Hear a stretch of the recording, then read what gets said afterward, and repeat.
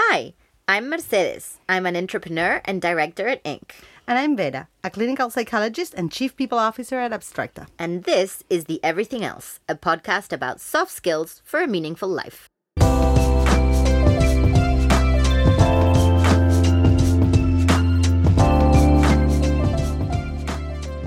Today's episode is sponsored by Inc. English Services. Check out their webpage at inc.com.uy.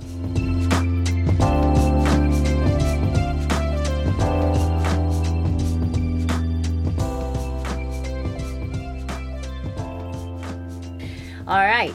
Hello and welcome back to episode 2, the bonus track, where we will be commenting on the work that you did throughout the week from the homework that we gave you and handing out some useful tips to help you achieve the goals that we set. I am Mercedes and I'm here with my co-host Vera. How are you, Vera? I'm fine. Very excited to be here. All right, good. I'm glad you are. So before we start, what did we talk about since you're so psyched about starting? What did we talk about in our last episode? So last episode, we spoke about multitasking and that sense of urgency that we feel constantly, that obligation of always having to be on and how it's affecting our ability to be fully present throughout the day. We spoke about multitasking and how it's not efficient and what it's doing to us. Screwing us over, basically. Yeah, and making us miserable, definitely. So we looked at focus and flow and why it's so important to incorporate more of that in our lives and at home and at work. Excellent. Right. It was a great episode, if I may say so. And remember, guys, it's like a prequel to this one. So if you haven't listened to it and you have a few minutes to spare, it's definitely worth it. Head back to episode 2, the one about focus and being fully present, and then come back here. We will be waiting for you. Yeah. All right. So what was the homework? So homework was choose a project, that thing that's always in your backlog or a personal hobby that you never have time for. Choose something challenging that wasn't necessarily fun, hard enough and interesting enough. And dedicate 90 minutes during 90 days that, of course, haven't gone by. And work on focus bursts. Organize it and try that out. All right. Excellent. And the second homework? Was having a mindful practice. Any mindful practice, a moment without your phones, mindfulness, or anything where you're focusing on doing what you're doing. All right, excellent. So I want to see how it went. And we have some comments. Yeah. Vera, this is really exciting when you first start a podcast and you have a comment. All right. The first one said, I had a project. I had a plan to set the time to do it after listening to the podcast, but in capital letters, I never got round to it. So disappointed. We feel you, buddy. We've all been there and we're still there. Don't go from black to white from one day to the other. Baby steps. Yeah, baby steps, and don't lose hope. Second one said, I made a decision to set some time for focused work. I started waking up at 6 and had 90 minutes of focus bursts. Kid-free, got lots of work done. Well, congratulations. This is what we want, right? Yep. Excellent. And the last one says, I don't really know how to do a mindful practice. Neither do I. All right, stay tuned because we're going to help you out with that. All right, so let's go for the tips. All right, let's go for the tips. So to avoid multitasking in this multitasking We're opening rehab. a multitasking rehab. All right, what do we have to do? So first thing, create a daily schedule with dedicated time for focused work and protect it.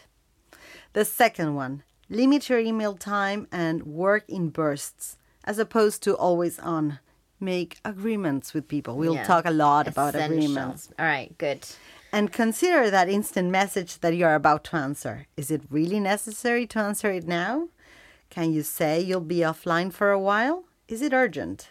Consider that IMing you're about to do and check out if it can be an email. Excellent. Alternate between periods of bursts and on shallow work. All right, excellent. And to work on our focus, we said the first big thing was to eliminate all external distractions. So for multitasking, we have a rehab clinic. All right. And for focus, we need a gym because this is something that we need to exercise every day. All right. Yes. So the first one, eliminating all external distractions. This needs lots of attitude from us, right? Trying to find settings that encourage flow and focus, not just saying it, but speaking to your colleagues, family, when you would like to have these moments, what you need from them to happen so that this actually happens for you. Yeah, I feel that we can't stress the importance of these agreements enough in order for these things to happen. A very open communication with the people that surround you is important for this. For us, for example, at Inc., we fell into the stupid fad of open space office, and we were really psyched about it. And then, like, no one was working, and everyone was always interrupting everyone. And yeah, some people said, all right, when I put my headphones on, you can't talk to me. Agreements. You know, like, and so with what are the signals? Yeah, exactly. So that people can start respecting your flow time a little bit more. All right, good. All right. What else? So the other one is use tools like for focus time or block websites during focused work. These are tools that you have on your phone and on your computer, but dedicate some time to change the settings on them and eliminate notifications. All right. Have you tried this? Yeah, right now I have tried many of these. Right now I'm using Moment.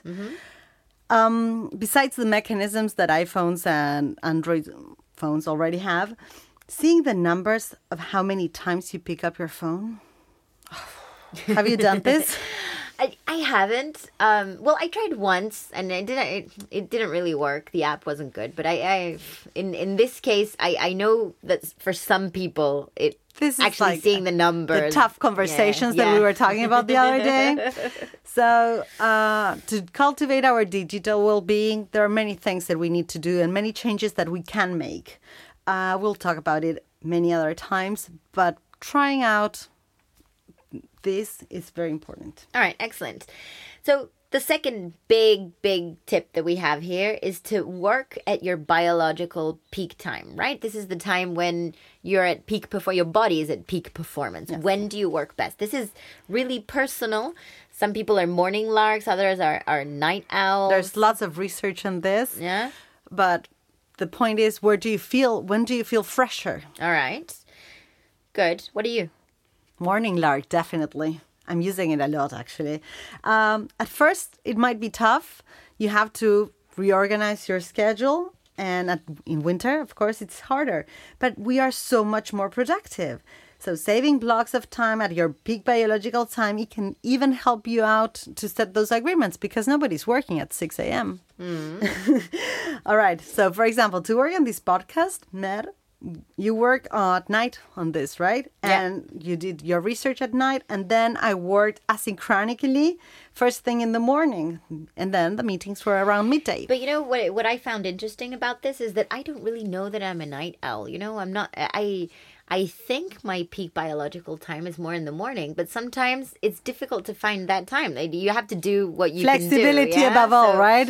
So yeah, above the biological peak time is whenever you can do it. You know, done is better than perfect. So good enough is still good. That's my mantra. All right, good. Then we have schedule light work. We talked about deep work, and now we are going to focus more on light work. So you have to schedule your light work when you know that your energy will be low, right? So for example, after lunch. After lunch. Now, we hit a controversial issue here. So I'm going to start with naps. Don't underestimate naps. Have you ever tried power naps? I feel guilty about doing them, but I know that they're good. Okay, power naps. Again, this is like exercising. Setting the alarm for 10, 15 minutes, no more than that, and then putting your phone away. Don't touch it. It doesn't matter if you sleep, but the point here is having some downtime, having a short meditation, music you like, dozing off. Yeah, dozing off. If you can, be outdoors, receiving some sunlight, fresh air. Just breathing. Yeah. This is amazing. Chill time. Yes. And research has shown that these so-called power naps increase our productivity by 20%. I swear by them. Yeah? Yeah, sure. All right. I'm off to take a nap, guys. I'll see you guys I'm later. missing it today. Peace out. What about meetings? You mentioned meetings. Is that light work? Yeah, meetings. Meetings have been very attacked lately, but some meetings are great moments to listen to others, learn from them, think together, get creative. So for me, it's a great moment where you can have a coffee, treat yourself with something yummy. If you're working remotely, try out a setting where you can sit with your camera on, but away from the keyboard. And so you focus more on your teammates and what they have to say. You write down on a notebook ideas, and this can even be done outdoors, right? Yeah. Leave moments when your mind is sharper to delve into that doc, presentation, or whatever project it is that you're doing, and leave the meetings for after midday. All right, good. All right, and last but not least, I feel like I need like a drum roll. The mindfulness, right? It sounds easy enough, but what exactly is mindfulness? Well, we asked you to have a mindful practice, doing and focusing on one thing and just enjoying what it is that you're doing. It wasn't easy. That's what we got from comments. So to talk about this mindful mindset, we have a guest. Our very first guest. This is so exciting. Yeah, her name is Luciana Sansone. She's a yoga teacher. She's a teacher like us. Yay, she's welcome then. She doesn't just focus on the physical aspect of yoga. She integrates the physical exercises with the concepts behind it. That's why she's a teacher, not an instructor. Yeah. She is also a personal development coach. So we asked her, what are 3 tips she can give us on boosting our mindful living? Because we tried it and it wasn't that easy. Yeah. All right. So, Luciana, welcome. Can you help us out? What is mindfulness? Hello. Thank you, Vera and Mercedes, for having me. Before jumping into the tips, I would like to clarify what mindful living is. So when we talk about mindful activities, we tend to think only about meditation or breathing exercises. But in fact, in order to embrace a mindful living, we have to look at things differently. We need to bring a sense of awareness to our daily life. And for that, we need to practice. So what is practice? Well, our practice can be literally anything, from painting to dancing to playing a game or reading a book. It is actually any activity that requires you to have an uninterrupted flow of thoughts. It doesn't mean not thinking about anything. It means thinking about one thing only. Basically, it means do what you're doing. So, however you decide to practice, when you're feeling that you're struggling to focus, try these 3 tips. Tip number 1, stop fighting your mind. For this, try to classify the thoughts that pop up during your practice into 3 different categories. The first one would be those things that demand your attention urgently. If you have things pending, just do them, or at least have a clear plan of action on how you're going to tackle them. Avoid rumination and don't leave things for later. The second category is creative ideas. We have to allow a time for our creative self to express freely. If we fail to do that, these ideas will show up when we're trying to calm our mind. The third one is random or unimportant ideas that come as a consequence of lack of focus. They don't require our attention and they don't bring us any value at this specific moment. So this is the group that we need to put effort into controlling. To avoid them, we have to go deeper into our tasks. Tip number 2. In order to be here and now, we have to use our senses. They provide the only information we get about the present moment. And in order to be grounded, we need that information. If you are trying to meditate, try thinking of things you enjoy, and then your focus will most likely stay there. Try picturing a smell or a taste you love, a texture in your skin. Visualize your children's laughter. See their eyes, their dimples. Think of all the different expressions they make. Add more and more details. This will be a comfortable place, so your mind will most likely stay there. Tip number 3, and this is key, be consistent. If the task you're doing feels familiar, your mind won't fight it as much. Set a time and a place. Try to turn this activity into a habit. When you lack in motivation, discipline and habits will be essential. Finally, and I think this is the most important thing to remember, we always have to be kind to ourselves. Don't quit because you're not good at it. Allow yourself to fail. It will get better with time. It will get better with practice. Just like in any other activity you're starting, try looking for guidance.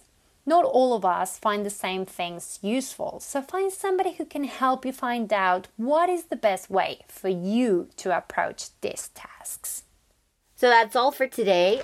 Thank you guys so much for participating in the comments, for listening, and for just being there.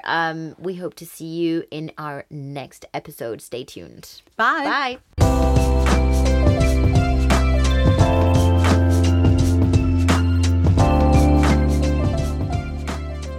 Are you following us on social media? Join our community. This is an ongoing conversation. We are the Everything Else Podcast on Instagram and Twitter. And don't forget to subscribe to the podcast on Spotify, Apple Podcast and Google Podcast. or wherever you get your podcast.